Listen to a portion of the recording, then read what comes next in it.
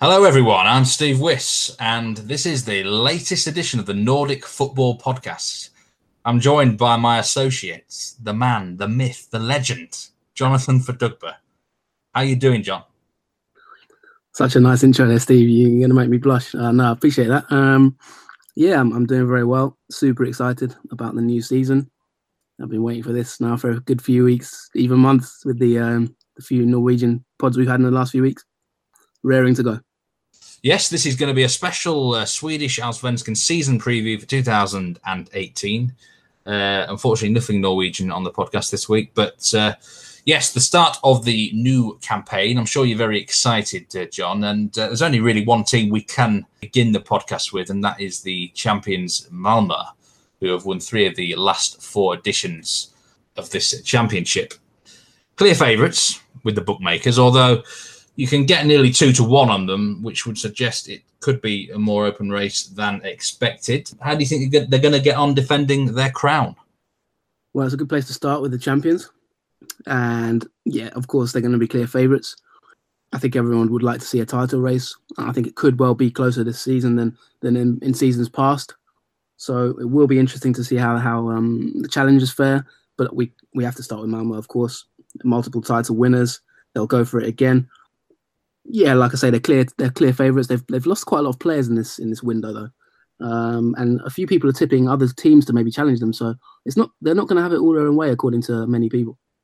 Yes, I mean, one thing I was going to say is that they scored 63 goals last year in the league, and they've lost quite a lot of the players who scored those goals for them. John, 33 goals in total have been lost from the team. A big few changeovers. I mean, who's going to replace the likes of Joe Inge Berget and Erdal Rakip, who, knocked on the score sheet door quite a lot last season? Who is going to fill their boots? Well, I think in terms of goal scorers, Carlos Strandberg is the one that everyone will look to. He's back now in Sweden. He many people's tips for the top scorer actually. He's a 21-year-old Swedish under-21 international previously, and he's a sort of strong player. I think he will score quite a lot of goals. He's come into the side and we'll kind of look to, replace the goals left by a lot of the departing players. They've had players going off to the MLS, the likes of Wolf and Jotun, who's already gone previously, and Tinnerholm. But yeah, Jeremejeff will be up front as well. Marcus Rosenborg, 35, he's still there, the veteran. But Strandberg is the one who everyone will look to kind of reinforce and reinvigorate that forward line. Yeah, it seems like they might be slightly vulnerable this year, but is there that big fear factor, the rest of the league, that, they're the big dog, and is there enough belief from the challengers that they can be toppled? Well, yeah, I think the key thing is, Magnus Persson, who's the manager who won the title last season. I think one of the key questions for them, Malmö, this season will be, will he rotate and how will they kind of handle the Champions League qualifying? They really want to get to the Champions League group stages if they can. How will he handle that situation? Last season was very, well known for the fact that he was regularly dropping Magnus Wolf, who was one of the best players of the 2016 season, and he was regularly dropped. Now that he's shipped out a lot of those players, Rakip, for example, Tobias Sana's gone, Sibicki's gone to Leeds, will he continue to rotate? The likes of Bonke Innocent's there now, who a lot of the fans have got on his back already and aren't really a big fan of. Kingsley Sarfo's going to prison, a £1.6 million signing, but he looks like his contract's pretty much been terminated after some really serious sexual assault charges. That's a fair amount of money down the drain there. But there's the players like Matthias Svanberg, who's a youngster, a teenager who's going to have a lot of he's highly rated in Sweden and he'll have a lot of attention, I think. Oscar Levitsky's still there. They'll look to have the likes of Traustason, who's been bought on the wing. He's an experienced player who's won the league with Norrköping, played in Eliteserien before Iceland International. They've also spent 700,000 euros in forward Bashiru. So, there's the possibility that he will rotate. Soren Reeks has come in on a free from IFK Göteborg, so will he rotate Persson again? Will he shift his team around? They've experimented with formations, and it's going to be interesting to see how he does in that sense. Yeah, there's one transfer that they brought in that caught my eye, and that was Isaac Siwan Cambo, who has come from Molde on loan. And I've got to be honest with you, I'm not entirely sure this is a great signing for them. Not because I don't rate the player, I think he's got some decent potential, but he's always injured, or he always was injured at Molde anyway. And I think it affected his performances on the field. So they need to keep him in a good physical condition. Otherwise, unfortunately, his transfer will live up to his namesake in that regard. So just one final question regarding Malmo before we move on. European football last season was a big failure for the club. How important is it for them that they at least go on some sort of European journey with the qualifiers this summer? And could that potentially affect them negatively in the title race? Because if you're going to make, say, the Champions League group stages, I think you've got to get through about 4 rounds of qualifiers now, John. Well, I think the one thing to say is I don't think they're going to have it all their own way, Malmo. I don't think they'll get to the summer and be able to kind of rest several players and rotate their squad too much in that sense. I think there'll be closer challenges this year. So I don't think the points gap will allow them to kind of take their eye off the Allsvenskan at any moment this season, to be honest. On the point of C1 Cambo there, actually it's worth pointing out that they've brought Exxon Beniku from Häcken on the left back, who's quite highly rated, and also Eric Larsson, who I was really impressed with last season for GIF Sundsvall. So those guys will be the left and the right back, and then obviously they'll have Traustason and probably Reeks on the wings. So they do have a lot of players that in that squad that they can rotate and move around to keep fresh for the Champions League. But yeah, it's going to be a massive focus for them. I think if they were to go out like they did last season with a whimper, it would be a big disappointment for their fans. But like I say, I think they're going to have a stronger battle this season to retain the title. Yes, very interesting thoughts about Malmo there. Just to explain how we're going to go about the format of this particular podcast, we're splitting it into 3 sections: the title, European challenges, mid-table battle, and then the relegation battle as well. So there's 5 teams we're going to talk about in this potential title race. Let's move on to one of the Stockholm clubs, and that is Djurgården, who are into the... I watched them in the Swedish Cup semi-final against AIK. They finally managed to end their curse. So there's a bit of positivity heading surrounding this team going into the new season. Do you see them as a dark horse, potential winner of this title? Yes, well, as you mentioned there on the format of the podcast, we've also taken the list of journalists' predictions. The Allsvenskan official website has a collected sort of journalists' predictions, and we've looked at those. And in their predictions, Djurgården are kind of top 4, I think. I think they're predicted to be 4th. I actually think, and a lot of people think that Djurgården will be around that area, but I actually think they've got an outside bet for the title, to be honest. And I'm quite up on Djurgården for a couple of reasons. First is I really like the manager. I think Özcan Melker is a good manager. I think he's proved himself at AFC Eskilstuna in getting them promoted. His players regularly talk about liking him. They sometimes have a love-hate relationship with him because he is a bit of a hard taskmaster. He does push players. It can be a bit gruff, chain smoking away behind the scenes and stuff like that. You know what I mean? He's a bit of a gruff character, but he builds a great team spirit and togetherness in his squads. And I think that showed in the fact that, they're the first team, in 20 games, was it 7 years to lift the Derby curse, beating AIK. The first time they've beaten a team from their own city in Stockholm for 20 matches. And I think the backstory of that is quite interesting because the fans groups, there's a lot of supporters groups at Djurgården who when they were losing games last season, for example, it was a massive criticism. It really ruined their season, the fact that they couldn't win any Derby. And a lot of fans groups kind of thing had words and turned up at the training ground angry after one of the games. And Özcan basically said to them, look, you actually, everyone was kind of worried there's a fans group turned up to kind of have a word with us, hooligans, that kind of thing. What should we do? Özcan just went out and kind of had a word with them, had a cigarette, kind of chatted to them, said, look, I share your pain, we're going to try and win it, and just had an open dialogue with them, if that makes sense. And kind of, he's brought that togetherness and that he's brought that understanding. He didn't shut them out or he didn't ignore them or, call the police type thing. He just has that way about him of he's not afraid of anyone, if that makes sense. I think he's built a solid squad, and I think that showed in the game against AIK. They had a good balance about them. I like the look of Fredrik Ulvestad in midfield. He's come from Burnley, and I think he's going to be a smart signing. 25 defensive midfielder, and he has a lot of balance to their team, in my opinion. Maybe they're slightly light in terms of numbers. Obviously, Kim Kallström's retirement and Magnus Eriksson going as well is a big blow. But to be honest, I think they are dark horses for the title. Yeah, it's interesting. I mean, they certainly didn't lack for a goal last season, Djurgården. Compared to the other challengers, They were significantly higher scorers than the likes of AIK, for example. But you do make a good point. They've lost players like Eriksson, Engvall, and it's a question of can they replace them properly and whether new signings can settle down, I guess. Very much so, Steve. I actually think, again, I'm maybe being a bit of a contrarian on this one, but I don't think the loss of Kim Källström will affect them massively. I think it will affect them in the dressing room sense. He's obviously had a fantastic career as a legendary figure in Sweden.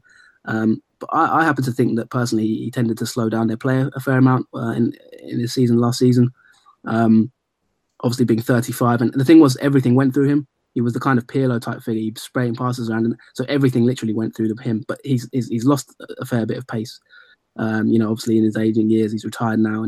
And when you're playing that kind of 4-4-2 system that they tend to play, the banks of four, and you've got one midfielder in there, kind of not, really that mobile. It did, I think, affect them in certain games at times. Ulvestad, I think, can replace him. I think they've also got the youngster Hampus Findell, Jonathan Rings come in as well. Dennis Kosika, who's come from Jönköping, he can kind of play central midfield if required, although he may well play on the wing or up front more. But I think Magnus Eriksson is a big loss. Obviously, Skytteligan, top scorer in the league last season, joint top. But no, I'm not down on Djurgården at all. I have to be honest. I think that win against AIK showed a lot of people that they could well be up there this season. It's just about getting that consistency and maybe maintaining that balance. And obviously, the signing of Yura Movsisyan recently up front was the striker they wanted to get in. So, who knows? Yeah, I've seen a bit of Movsisyan in the last 2 years in MLS for Real Salt Lake, and my problem with him, I looked at some expected goal statistics just last night, and he tends to not score as many than he should do in the last couple of years. I don't think he's clinical enough. But he does have a good record in Russia, for example, Spartak Moscow and Krasnodar. So maybe a return to Europe might suit him. He's got potential. So the thing is with Djurgården, they've got an 11-point deficit to make up on Malmo last season. I think it will be tough to close an 11-point gap on Malmo, but I do think they'll go slightly closer this season. I can see them closing that gap. Whether they can overcome it and win the league, probably not. But I think they'll maybe at least third, maybe, and could be top two, definitely. Yeah, you've got them down as third place. The big question for fans, do you think they're going to finish ahead of big rivals AIK? Now, AIK are the second favourites with the bookies to win this league, but you think that might be a little bit of an overrated element at the moment? It's going to be an interesting one. To be honest, I went into the game, the Cup semi-final, thinking that they were going to win that game. But what I saw in that game kind of surprised me. And I think what the challenge for Rickard Norling will be is to blend a lot of new players into that squad and kind of regenerate them slightly. I was at we reported on the podcast last season from the Häcken AIK game, which AIK won 6-1. So I'm massively up on AIK. I think some of their football last season was outstanding in the second half of the season. It was funny, they barely could score a goal for the first 6 months of the season. And then, first half of the season, sorry. But then the second half of the season, the transfers came in, the likes of Lindqvist, Rasmus Lindqvist, the likes of Nicolas Stefanelli, who I think is going to have a really good season again, just reinvigorated them. And they've gone about it again. They've brought in Tarek El Yunusi, who's a 30-year-old who many have tipped to potentially be one of the key men this season in the league, one player to watch out for. Although personally, I didn't think he did a huge amount in that semi-final. They've got the likes of Nabil Bahoui as well as a technical player. But my key man for them, to be honest, is in the midfield there, and I think he was massively missed in that Cup semi-final. It's Enoch Kofi Adu, returning from a spell outside the Allsvenskan for the last year or so. He was at Malmo in the season in 2016 when they won the title, and I really liked him. I saw him live a couple of times. I wasn't surprised when he left, basically, but he's back now. AIK have picked him up, 27, central midfield player. He'll break things up. He'll be the sort of talisman in that midfield.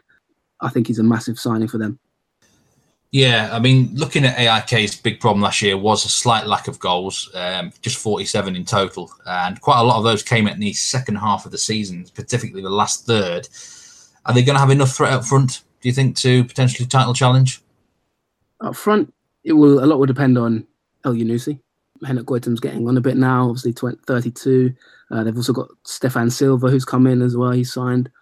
But Stefanelli's my man. I think he's a really talented player. I think he could go on and actually make them a lot of money. I think he could be a player who gets sold for a fair amount. So they do have goals in the team, definitely, if they click. But the thing is, I just thought they had a bit of a lack of balance in that Djurgården game. So it will take them time to gel, in my opinion. They got a bloody nose in that game, and I just think that obviously Kofi is the key man in that midfield there. And then obviously the fullbacks, they'll have an important part to play. I like also the signing of Joel Ekstrand, by the way, from Watford. He was previously at Watford as a centre back, so he could shore up could shore them up a bit as well. I think the general media prediction for AIK is around second place. By the way, you think that might be a little bit too high, but it's interesting to note that they are the general second favourites. So let's see how they go. The third favourites to win the league are Östersunds, a team we've talked quite a lot about on our podcasts over the last year or so. I've even seen some predictions they could actually win the league this time under Graham Potter. Do you think they've got it in them to take down the champions? Well, I dare say to start with, I think they will finish above AIK. If I'm going to stick my neck out on the line for anything, then I would predict them to finish above AIK, for one. The interesting thing with Östersunds now is they are indeed many people's tip for the title, including Poya Asbaghi, who's the AFK Göteborg manager, who's come out publicly and said he expects them to win the league. So that's an interesting one.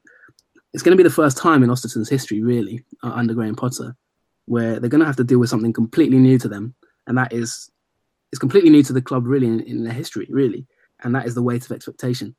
They've obviously had internal expectations, from their chairman, who's very ambitious. Obviously, Potter himself as well is extremely ambitious, but this is the first time they'll have pressure coming in from external sources. People are expecting them to win the league. That's the bottom line. And a lot of, like you said, journalists have predicted them, and people have predicted them to win the title. Can they do it? Well, the first thing in their favour is obviously the fact that they got knocked out by Malmo in the cup. So that means they're not going to be in Europe this season. So no Europa League. So the Europa League obviously was a massive adventure for them, culminating in the Arsenal game. But also at the same time, could you argue that maybe it was a bit of a hindrance, maybe a distraction? There's none of that now this season, so they can go full guns on the league. And on their day, they are a sensational team to watch, and I think they will blow away a few teams. So that's one thing in their favour. Can they win the title? Well, that's the key question, isn't it, really? That's probably the big question this season. They're probably going to need Malmo to drop a little bit, aren't they, for that to happen? And obviously they themselves need to be at least on the 60-point mark, probably between 60 to 65 might win it. So it's going to be, I've just looked at their transitions over the winter. They've not really lost too many major players. Somi to the Revolution in MLS is one of the examples. But by and large, they've managed to retain all of their big players, haven't they, John? That's a massive plus. They've retained a lot of players, but they have lost a few key ones, and Fuad Bacharu is a key one. I think losing him to Malmo kind of that was a bit of a statement of sort of a state stamping their authority on the league. Really, Malmo there just sort of saying, "Listen, we're still the big guns of this league," because Bacharu is a key man for them. The one of the things with Matt Östersunds is going to be, can they keep their players in the summer? Ken Sema is going to be highly coveted now. He was sensational against Arsenal, I thought, at times. Really showed his worth, and I think people will look at him in the summer to sign him. The same with Saman Ghoddos, who many have tipped for maybe top scorer. I had him as an outsider for top scorer last season, but he didn't come in. This season, he will be expected to score a lot of goals. Will he stay in the summer? That's the big question. The good thing for them is Graham Potter's signed a new contract now. He's committed his long-term future to the club. That means that the players will be wanting to stay as well. They'll want to win the title for him. So it will take big offers for them to leave. They will want to stick around, in my opinion. But like I say, it's the weight of expectation. They've never really had to deal with that before. Is Graham Potter the best manager in the Allsvenskan? In my opinion, yes.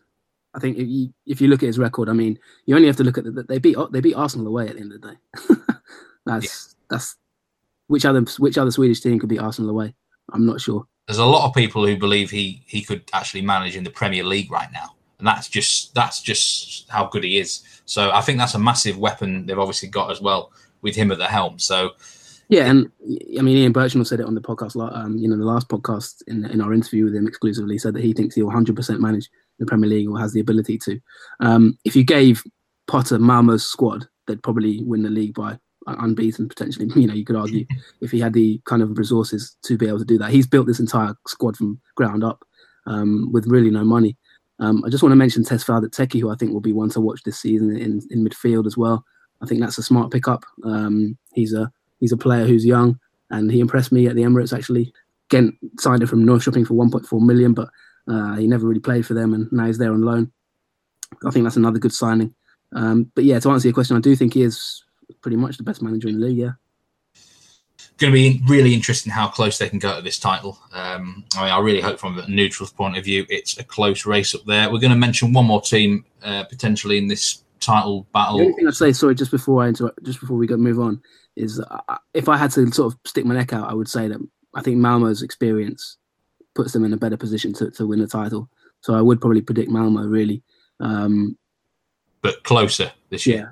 But a lot closer, and I think Östersunds do have the ability to do it. But it's just when you get to that key stage of the season, can they actually pull out the results when people are expecting them to win? They've got a lot smaller fan base for one. Malmo have got a huge fan base. You know, they've been there and done it. It's that kind of thing, isn't it? It's the sort of Juventus versus a kind of a Napoli type thing. I think the really big time is going to be in the summer when Malmo are going to be in Europe, and if they do go on an extended run, I don't care how big your squad is or anything. It just takes a lot out of you. And they've been lucky that they've been so far clear in recent years. But if it is close, the pressure is applied from those teams around, then, you know, it might just be one of them years where they do come unstuck and Östersunds decide to take advantage. Let's see. Let's talk about BK Häcken, who have lost their manager, Mikael Stara, to San Jose Earthquakes. Had a very good defensive record under Stara last season. They're in the Europa League this time. They've got a new manager. I mean, I don't think you would see them as a title challenger, John, but they're going to be in the mixer to qualify for Europe again. Well, a lot of people have them to do really well actually. The bookmakers predict them in fifth, which last season they were fourth. Obviously, I wouldn't say I'm down on them, but I think their challenge this year will be: can they finish above EFK Göteborg, which is always can they be Gothenburg's kings again? I don't think they should be really looking much beyond that. I can't see them challenging for the title. No way, in my opinion. Not with a new manager. I think he had a disappointing spell in Denmark last season. Andreas Alm finished 9th before leaving.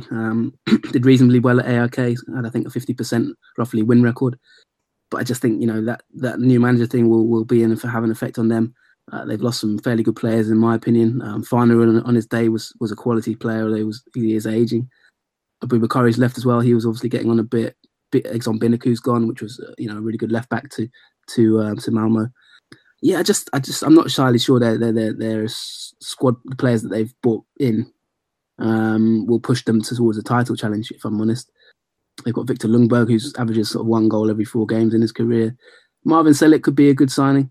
He's played in the Serie A and he's played over 80 games in the Allsvenskan. He has a bag of experience, but title challenger, not for me. No, not really. Yeah, the general media have predicted them about 5th place, and you think that is probably about right, yeah? No, I think they're going to be. I think top 6 will be. I don't think they're going to hit the heights of last season. I thought they were really good last season. Mickey Stara, I think, was a good manager actually, and I think although at times he was a bit conservative, I do think he had a good balance of attack versus defense, and I think he got a good blend. I think they're just going to. I think their top players, their key men, are just aging slightly. Paulinho's 31 now. Can he still do it? They've obviously got players from their academy like Daliho Irandust and Lucas Hedlund is one to watch. Teenagers coming from their academy who will replenish them, but I'm not sure. Yeah. Obviously, they've got Alexander Angelin. They've signed him to replace Biniku. Ostensibly, he's a left back. He's never even played in the Superettan, let alone the Allsvenskan. Signed from Utsikten's BK in the 3rd division. I'm just not sure their recruitment versus players they've lost is going to push them massively forward. Yeah. Okay, let's just move on then to some players to watch this season that you've got a list here of 10 to watch, John, and 6 of them are from the teams we've just talked about. So I'm just going to go through that list now. Matthias Svanberg from Malmö, Fredrik Ulvestad from Djurgården, Tino Kadewere from Djurgården, Enoch Kofi Adu from AIK, and Frank Arin from Östersunds. Now, obviously, you've talked a bit about some of those players already, but now we can go into a little bit more depth. Let's start with Kadewere, is it, from Djurgården? Well, he scored against, he helped lift the ghost, he lifted the curse. And could it be a big season for him? I mean, to be honest, I penciled him in as one to watch this season, as one of the key men to watch, or players to watch. This isn't necessarily players who are going to be key, but I think they're players whose value will increase and they will be talked about maybe quite a lot this season compared to maybe their status now, if that makes sense. Maybe might attract other clubs. Kadewere, the problem for him obviously is the fact they've gone and bought Yura Movsisyan now. Will he actually get games? But he's a 22-year-old. I do like him. I think he's got a bit about him. Last season, I remember I watched him live and I thought he looked decent. I think he came off the bench in one game and just showed a few glimpses. Took his goal really well in the cup semi-final. I think he's an African player of African descent. I think he's got a bit about him, to be honest. He's got a bit of character as well. He was going crazy after they beat AIK, and I think he kind of really gets it, if that makes sense. I think he gets the fans. I think he loves the club. He enjoys being there, and I think the fans will like him as well. So yeah, one to watch for sure. And I mentioned about Malmö earlier that they're going to have to replace guys who scored goals and provided quite a few assists for them. Youngster here, Matthias Svanberg, on the wings, one to really keep an eye out for. Definitely, he started quite a few games in pre-season. With Magnus Wolf going, he could be a player who kind of gets the faith of the manager. Like I said, he's very highly rated in Sweden. Even last season, there was a lot of talk about him in Sweden, just from the youth teams and that kind of thing. He can play defensive midfield, central midfield, or right midfield. Yeah, like I say, in certain games, he's been thrown in by Magnus Persson, and that obviously bodes well for him. So I do think he is one to watch for sure. A talented player, definitely. He played he started the game against Östersunds in the semi-final in the central midfield there. Did well. So, I think he's one to watch, definitely. He's an exciting player. A bit of a sort of a wild card pick here for one to watch in the Östersund squad. Frank Arin, midfielder. So tell us a bit more about this player, John. Well, this is a new signing. He came in from the Right to Dream Academy in Ghana, who've done fantastic work, by the way, and they're really social project. Obviously, they own a Danish team. So, it's a really fantastic academy, and the things they've done, they really implement character into their players as well, and kind of social responsibility. I think a few of their players contributed to that One Matter Foundation, giving 1% of their wages to charity, charitable causes, excuse me. He's come from that academy, gone to Östersunds. Graham Potter can spot a player as well, and the scouting team there as well are very astute when they sign players. He's scored already in the Allsvenskan. I think he's played 2 games, 1 goal, I think, last season. He also looked fairly good in the Europa League. He had a few glimpses in the Europa League, and kind of I like the look of him. I think he'll be a player whose value will increase, and he should get some minutes this season. And I mean, we talked about these two before, but Fredrik Ulvestad and Enoch Kofi Adu for Djurgården and AIK respectively. Who's the more important to their side, would you say? Well, it's difficult to say. That's a difficult question to answer. Ulvestad, obviously, has got Premier League experience. He's been at Burnley. Kofi Adu has got Allsvenskan, a massive amount of Allsvenskan kind of quality. He's won titles, that kind of thing. So I think they'll both be important. I've mentioned it already in the previous. I think they'll both be very important. Crucial players that are going to be. Adu's won the title twice already in his career. Ulvestad, like I say, he's got experience. He will blend in with a team, and I just thought he gave a real balance to the squad, which they need with obviously Karlstrom leaving. Okay, one other player to talk about in this list, Daleo Irandus. I think he was mentioned a few times on the podcast last season for Häcken. That he's going to be. You think he's going to have a really big season, don't you? Yeah, I think he'll be one of the breakout players for sure. This year with Farnerud going, I think Irandus will get more opportunities now. Last season, he already showed glimpses of what he can do. A very exciting talent. For those who obviously don't know him, we had him as a talent focus. I think one of the podcasts earlier in the season. Last season. He can play in the wing. He can play as a number 10. He can play on left or right kind of thing. He's a technical player. I think a lot of people will look at him in the season. Scouts will look at him. Who knows? He may even get a big move. But yeah, he's a very talented youngster. Okay, we're going to take a little bit of a break now, but join us afterwards, and we're going to be talking about the mid-table battle and the sides that are going to be battling to stay in the Allsvenskan this season. So we'll see you in a little bit.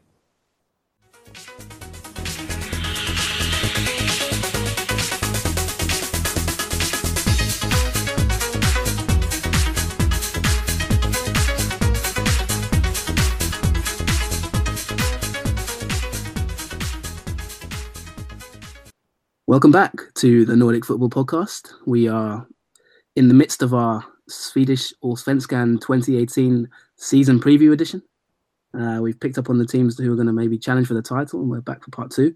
Before we do that, though, we just got to mention our Patreon, give it a plug, as we have been doing on the last few episodes. We've had another patron join up with us and has agreed to kind of contribute towards helping us this season and kind of accessing any bonus content that we'll be producing. So you know who you are there.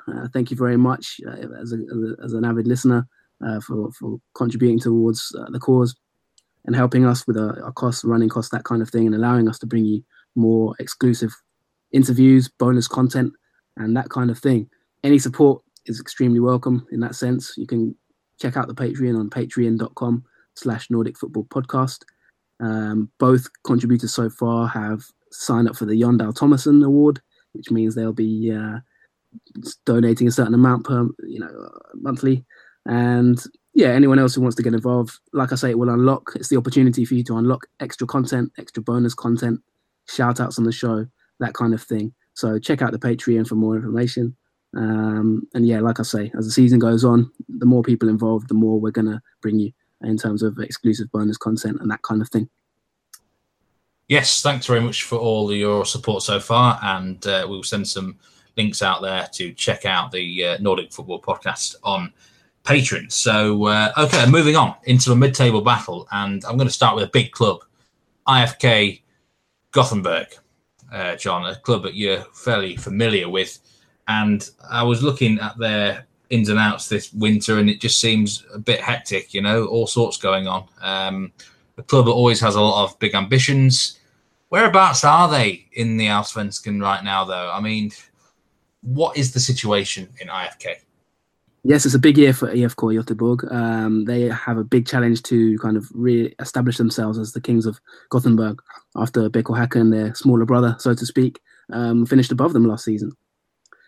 In doing so, they've had a complete regeneration. They've brought in a younger manager, in fact, the youngest in the league, I believe, Poya Asbaghi, who did a fantastic job at Gefle last season in the Superettan, keeping them afloat after they were in dire straits. And they've also regenerated the squad. They've brought the average age down fairly significantly. I do like the transfers, and they will look to rectify what was quite a messy year last year, really, with some renewed focus and a new vision. Tobias Hysén, who scored 9 goals last year and also provided 7 assists for the club. It seemed like he was a key player still, but he's now 36 years old and he's no spring chicken. So can he still do it despite the aging years, John? Well, no, I don't think they're going to rely on him massively in that sense for goals. Although he will be a kind of figurehead, I don't think he's going to be expected to kind of lead the team completely. One thing about Poya Asbaghi and what they've done in the pre-season, they've rotated their team a fair amount. They've tried different formations, different setups. Everything looks a bit fresher at the moment. Everything looks a bit more energy, a bit more creativity, and a bit more enthusiasm. I thought they were quite bland, and I think the best words to describe them would have been stale and kind of just plodding along really at times last season. Quite bland and drab to watch. I like what I've seen in them in pre-season. They've got a bit more energy. They've like I said, they've tried different formations, kind of a 3-4-3. Even Diskerud's kind of played in a kind of false 9 or an attacking role at times in pre-season. So Asbaghi's obviously trying to do things differently. He's trying to build a more fluid team. And I think the likes of Elias Emerson, who I think will be one to watch this season, will be more relied on for goals. And they may well look for a player in the summer, maybe a striker as well, to kind of add more goals as well. Yeah, the mixed Diskerud, before we move on, it's kind of a bizarre one with him. He was at New York City, and then Man City signed him, and now he's on loan from Manchester City. Bloody ridiculous. And Diskerud, I've got to be honest, I don't rate him that much, but maybe he'll be more at home in the Allsvenskan. So, well, he's very good at selling hats on his Twitter account. He's always got some sort of, yeah, he's good at selling hats. Well, obviously they're going to hope that he puts them into the mixer for some sort of battle this year. But what's the highest they can realistically go, do you think? It'll be interesting to see. I think they're a bit of an unknown one in the sense that they've had a massive regeneration. Obviously, Pontus Dahlberg, the big signing, will be off to Watford in the summer after the World Cup. And we have to mention, obviously, the World Cup is going to have probably an effect on the Allsvenskan, or will it at all? Maybe not. But Dahlberg will be off in the summer to Watford. A big signing there, Premier League signing. They lose their goalkeeper. They've brought in the likes of Andre Kalasier, Carl Startfelt, who's come from Bromma Poikina. He's got some Allsvenskan experience. They've brought in Victor Wernerson. What they're going for, and I think what makes me quite excited with this team, is that they've got a lot of younger players this season, and also they've got a bit of a renewed focus on their academy.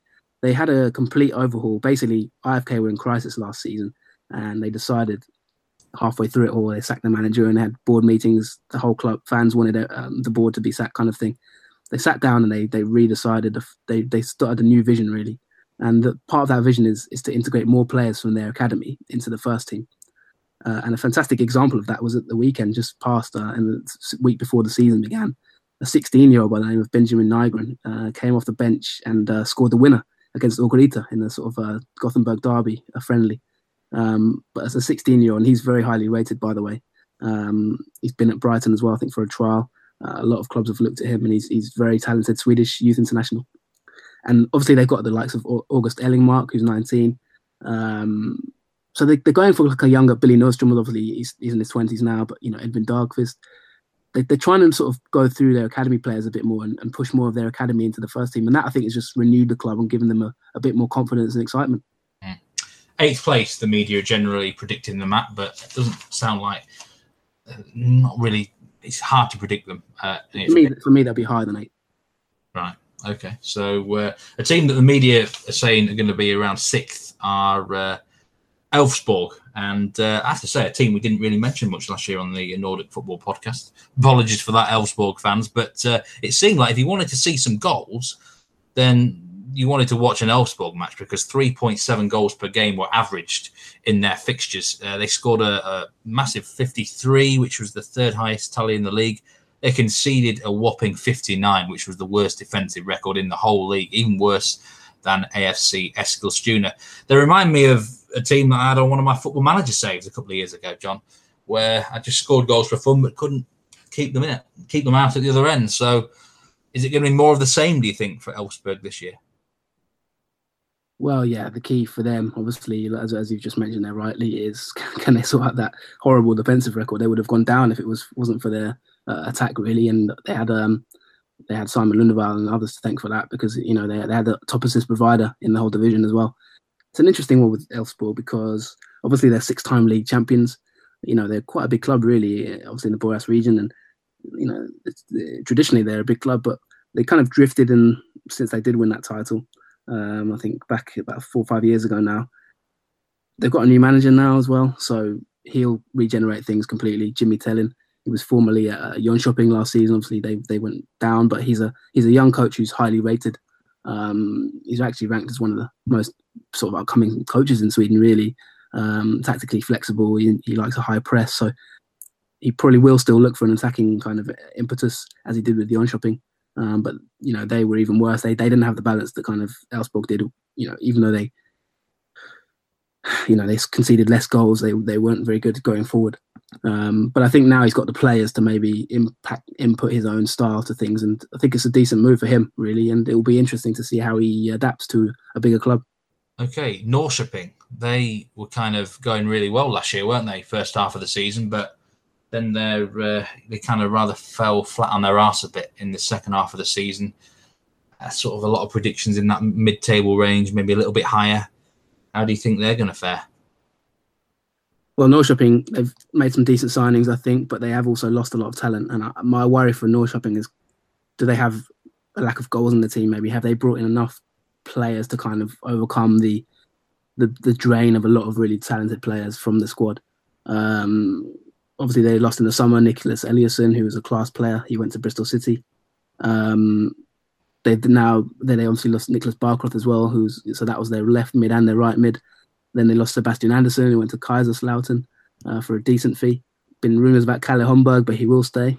He was the top joint goal scorer in the league last season as well. But yeah, my worry for them is just, do they have enough goals in the team?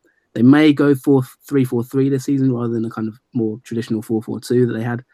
Jens Gustafsson, but I wonder, just do they have enough? Have they just lost a bit too much quality over the last year to kind of, are they a bit of a Southampton in that sense, where just they constantly lose good players and then it drags them down? That's my worry for them, I would say.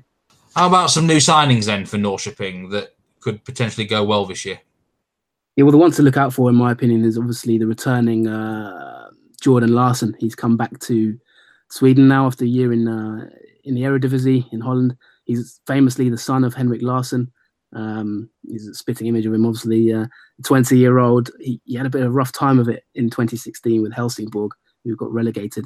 And famously in the relegation playoff, he was actually attacked by his own fans who ran onto the pitch and tried to rip off his shirt, which was a terrible end to his time in Sweden at that time for a teenager. It was a really harrowing experience, to be honest. And I remember watching that game live, sorry, not live, but on TV, and it wasn't a pleasant thing to watch, really. These masked fans ran onto the pitch, and it was actually quite dangerous.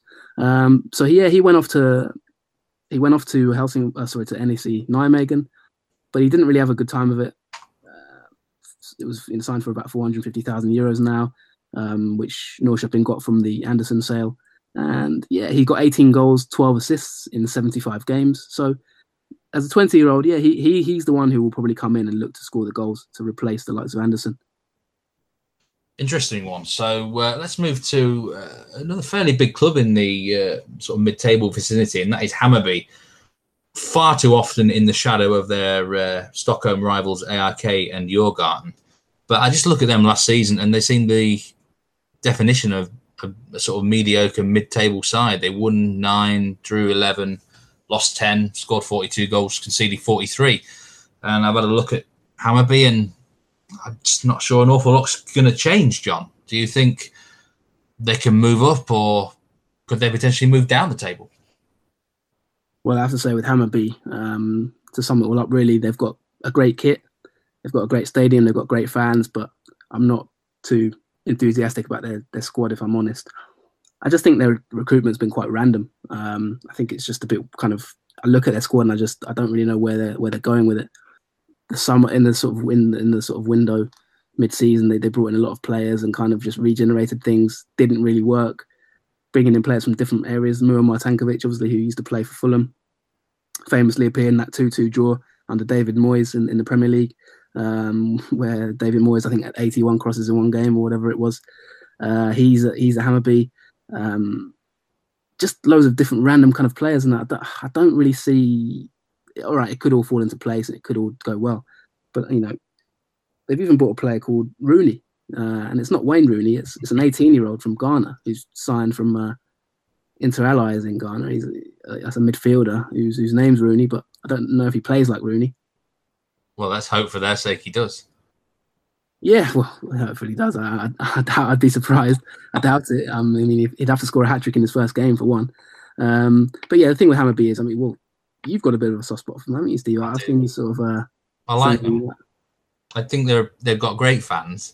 I like their kit, like you said, and there's something about them that I quite like. So they might become my adopted Swedish sort of club, really. And I'm hoping that you can maybe do them as a team in focus fairly early on this season in one of our podcasts. So it will be interesting there. So mid-table, do you think they'll be solid in mid-table? What have they got? Have they got any new players that can make a difference? Well, a lot of the journalists predicted them to be, what was it, 9th, I think, sort of bang in mid-table, as you said. They've got Jiloan Hamad, who is decent. They do have some decent players. Kennedy Baxter-Soglu, who's a Football Manager legend or Chapman legend. He's 37 now. I do like some of their players. Leo Bengtsson, I think, is a good young talent. but I just not really sure where they're going. Nikola Jurjic is an experienced striker. He's played in the Champions League for Malmo, also played 30 games in the Bundesliga. So he's a player who could do well up front, but he's 32. Erkan Zengin is one that everybody's getting excited about. He's been in Turkey and he's come back now, 21 caps for Sweden. But I don't know, they've got Neto Borgs who's come in. They've got a lad who I asked around and nobody really knew who he is, to be honest. And I was trying to work out where he sort of been scouted from. And some contacts I know in Brazil didn't have a clue who he is. So, yeah, it's just I can't figure out some of their recruitment, if I'm honest. So we'll see. Okay, so a couple of teams the media think are going to be lodged in mid-table this year are Örebro and Kalmar. But there were both of these teams last season kind of were in relegation trouble at one point. Do you think they are in danger again, or are they going to have a fairly comfortable year beating the drop?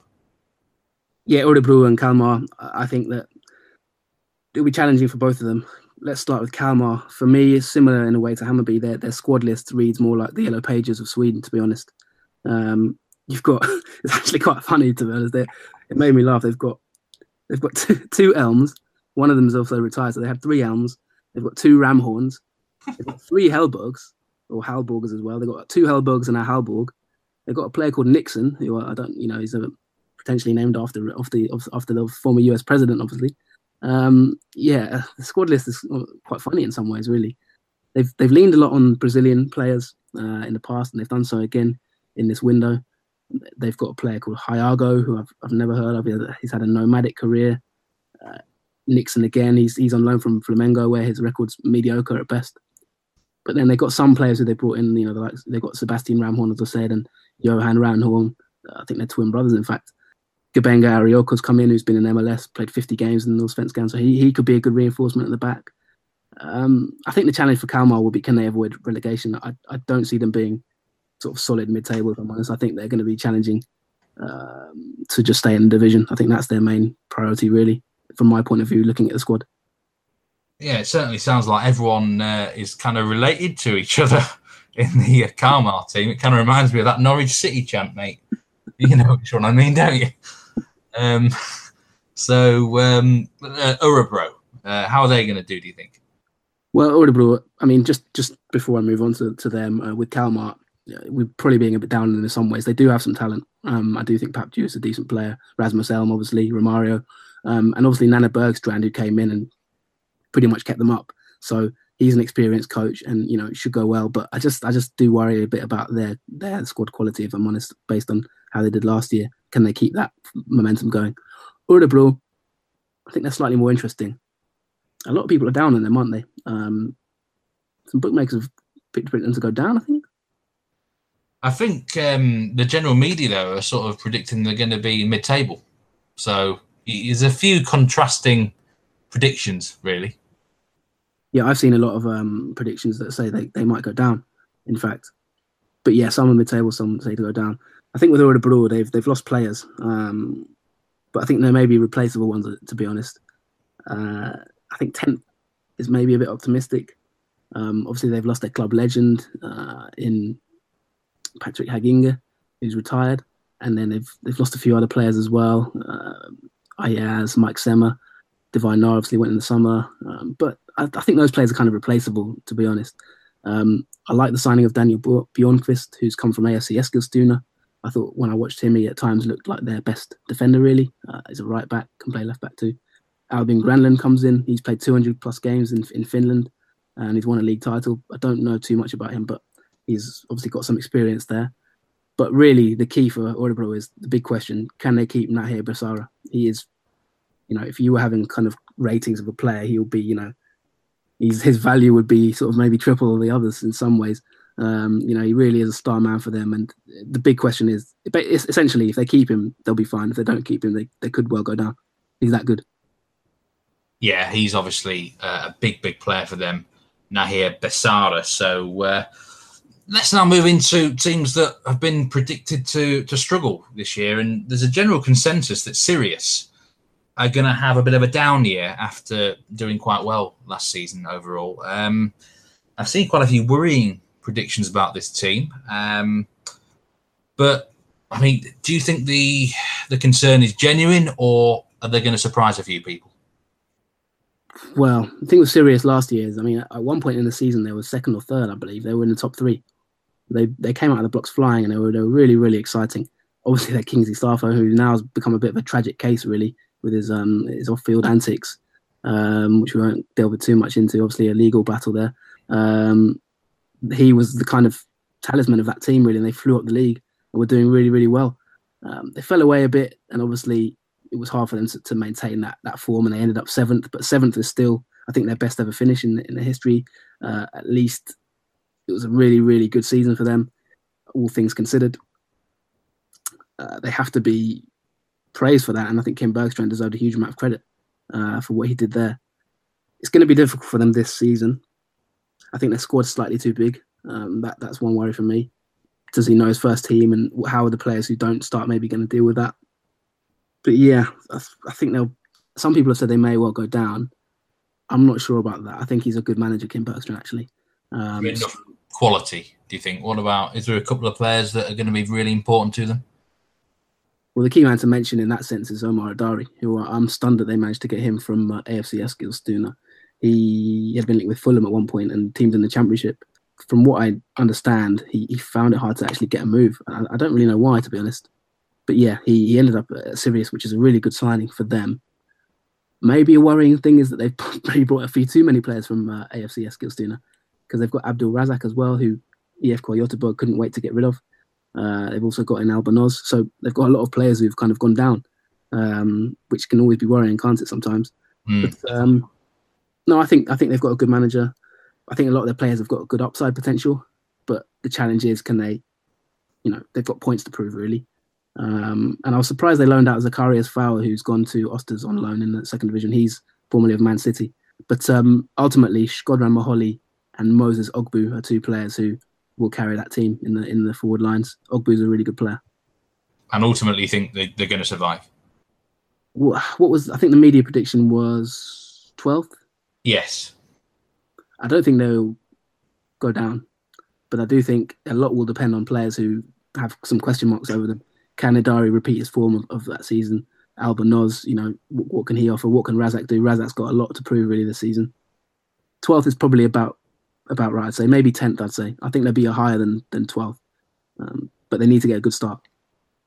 Now, last season, Sundsvall won on the last game of the year. They won 3-0 in Göteborg to secure themselves a place in the Allsvenskan for this year. But I've seen a lot of people predict them to finish bottom of this league, GIF Sundsvall. And there's definitely going to be some big worries about them this season, isn't there? Yeah, well, in terms of their squad, they've it's almost been like a bit of a tsunami this summer. They've lost their entire midfield in terms of their first choice starting midfield. They've lost most of their defence, so it's going to be a real challenge for Joel Siderin to keep them up. You do have to worry for them, really, in that sense. I mean, they've lost Dan Dawson, Krul Gerson, they've lost Sulivic, who's gone to Ostersund, they've lost Sigurdsson, and they've all gone to good clubs as well. They've all found a club probably in the Allsvenskan. Sonko Sundberg went to obviously Ostersund. Danielson's gone to Djurgården. Erik Larsson's gone to Malmö. So these are players who are getting good contracts elsewhere. And in terms of their replacements, they've looked at kind of the Spanish market. And you just wonder if these players, I think David Batanero did really well for them in the summer, second half of last season. And I think maybe the thinking's just been, let's just pick up a few more Spanish players and see how things go. Samu Dolas Reyes, he last played 90 minutes for them on January the 4th, 2017. So he's not even been in the squad in the second division of Spain for over a year. And he's meant to be ostensibly their one of their main left backs now. You do worry for them. I think it's going to be a struggling season for GIF Sundsvall. Let's move on to the three newly promoted teams. BP, Dalkurd and Trelleborg. Let's start with the reigning Superettan champions, BP. I'm not even going to try and pronounce this name. John, you're the man for that. But how do you think they are going to go? Bruno Poikane, yes, they've had a big squad overhaul. Came up last season. They've got a great academy. They're a team I quite like, actually, Stockholm-based. Like I say, obviously, they put a huge emphasis on their academy, but they've had a lot of turmoil in terms of off field. They've lost their manager, Olaf Melberg, who is a bit of a Aston Villa. Fans might remember him from Aston Villa. Obviously, he left. He was linked to go to EF Core actually at one point, and he's gone now. They've brought in a younger coach, Luis Pimenta, who's a Portuguese coach. So it'll be interesting to see how he does. I think he was in Norway actually with a team in Norway. I think in the Obos League. Kongsvinger. I don't know if you know much about him yourself. No, I'm not. I don't really follow that league too much, so don't really know much, unfortunately. Yeah, well, they've had a big sort of squad overhaul in that sense, and it'll be interesting to see how they get on. Do you think? I mean, I just noticed myself that they lost the likes of Kevin Cabran and a big scorer from last season, Victor Gyökeres. And I mean, are they replaceable? Do you think, or is it going to be goal scoring is going to be a problem? Well, Victor Gyökeres has gone. I don't know if my pronunciation is right there, but Victor Gyökeres has gone to Brighton, so replacing him is going to be tough because obviously they've thought he's Premier League quality, and he is a good player. He bagged 13 goals. They've got Gustafsson. They've managed to keep Marcus Gustafsson. He got 10 assists, which is a key player, obviously, so he'll be heavily relied upon. I think their midfield looks quite weak to me, if I'm honest. They've got Gustav Sandberg Magnusson, who's a captain and a stalwart for them, but I just wonder about some of the players. I mean, they've got Alexander Nielsen who comes from Sirius. I wasn't really massively high on him. The games I saw of him, I just wonder if they have enough in that midfield and also defence. I think Badran Majeti will be a decent signing. Maybe he got 12 and 12 for Gefle in the Superettan last season after joining mid-season from Lillestrøm. But yeah, the main priority for them is can they stay up. That's the bottom line, really. They had a 12-1-2 home record last season. A superb home record there, so they're going to need the same again this year. And the team that finished second last year in the Superettan was Dalkurd, another very strong home record, winning 10 times in front of their own fans. Now, I was interested to see one of my old associates, Sam Hart, post his prediction for the Allsvenskan this season on Twitter earlier, and he thinks Dalkurd are going to finish as high as 11th. By the way, Sam, hope you're doing well if you're listening to this podcast, mate. Always great to see you on Twitter with these sort of predictions. But yes, 11th place, and I've seen a couple of other sort of suggestions that this team could be a pleasant surprise, Dalkurd. Well, firstly, I think you need to sort of you and Sam maybe need to get a room together and take your personal matters elsewhere. But no, hello to Sam and hope he's doing well. I think Dalkurd, in a way, they look like kind of maybe the AFC Eskilstuna of this season, really, in a sense. They've got a very kind of sort of multicultural mixed squad and, a good blend, really, of players. They've also brought in players like Mohamed Bouya-Touré, I think, is a big signing for them. I'm surprised he's gone there again as well because he was linked to moves to Ligue 1, in fact. And he's ended up at Dalkurd after a bit of a fallout with his club. But, yeah, they've got Fahad Ayaz, who was pretty average at Örebro abroad last season. 4 goals, 1 assist. But no, they're going to be an interesting one. I think they'll be an exciting team to watch. Obviously, they're only formed in, they're a bit like Östersund in a way. They're only formed in 2004 as a sort of a social club for the Kurdish community. So they're going to have a massive support from the Kurdish community, not just in Sweden, but around the world, as they already do. They've got some ownership issues off the field. Some cynical fans are kind of talk about the 50+1 rule and if it's being bypassed in any way. And obviously they've had quite a lot of investment, really, to be honest, for a small club. Won several promotions and find themselves in the Allsvenskan. But I think they'll be an exciting team to watch, both on and off the pitch. I think they'll make headlines for good and bad reasons, in my opinion. I think there'll be some controversies along the way. But there'll be one to watch for sure, and I think they'll be quite interesting to keep an eye on, really. The third promoted team are Trelleborg. They beat Jönköping in the playoff last season. Again, there's not, in a similar way to GIF Sundsvall, there's not too many people giving them much of a chance this season, Trelleborg. But, I mean, what do you think they've got a chance of surviving automatic relegation, John? Or could they maybe nick into that sort of third bottom spot? Do you give them a prayer? Well, Trelleborg, it's interesting because on your Norwegian season preview, we talked about Ranheim, didn't we? And Ranheim, Trelleborg are essentially the Ranheim of Sweden.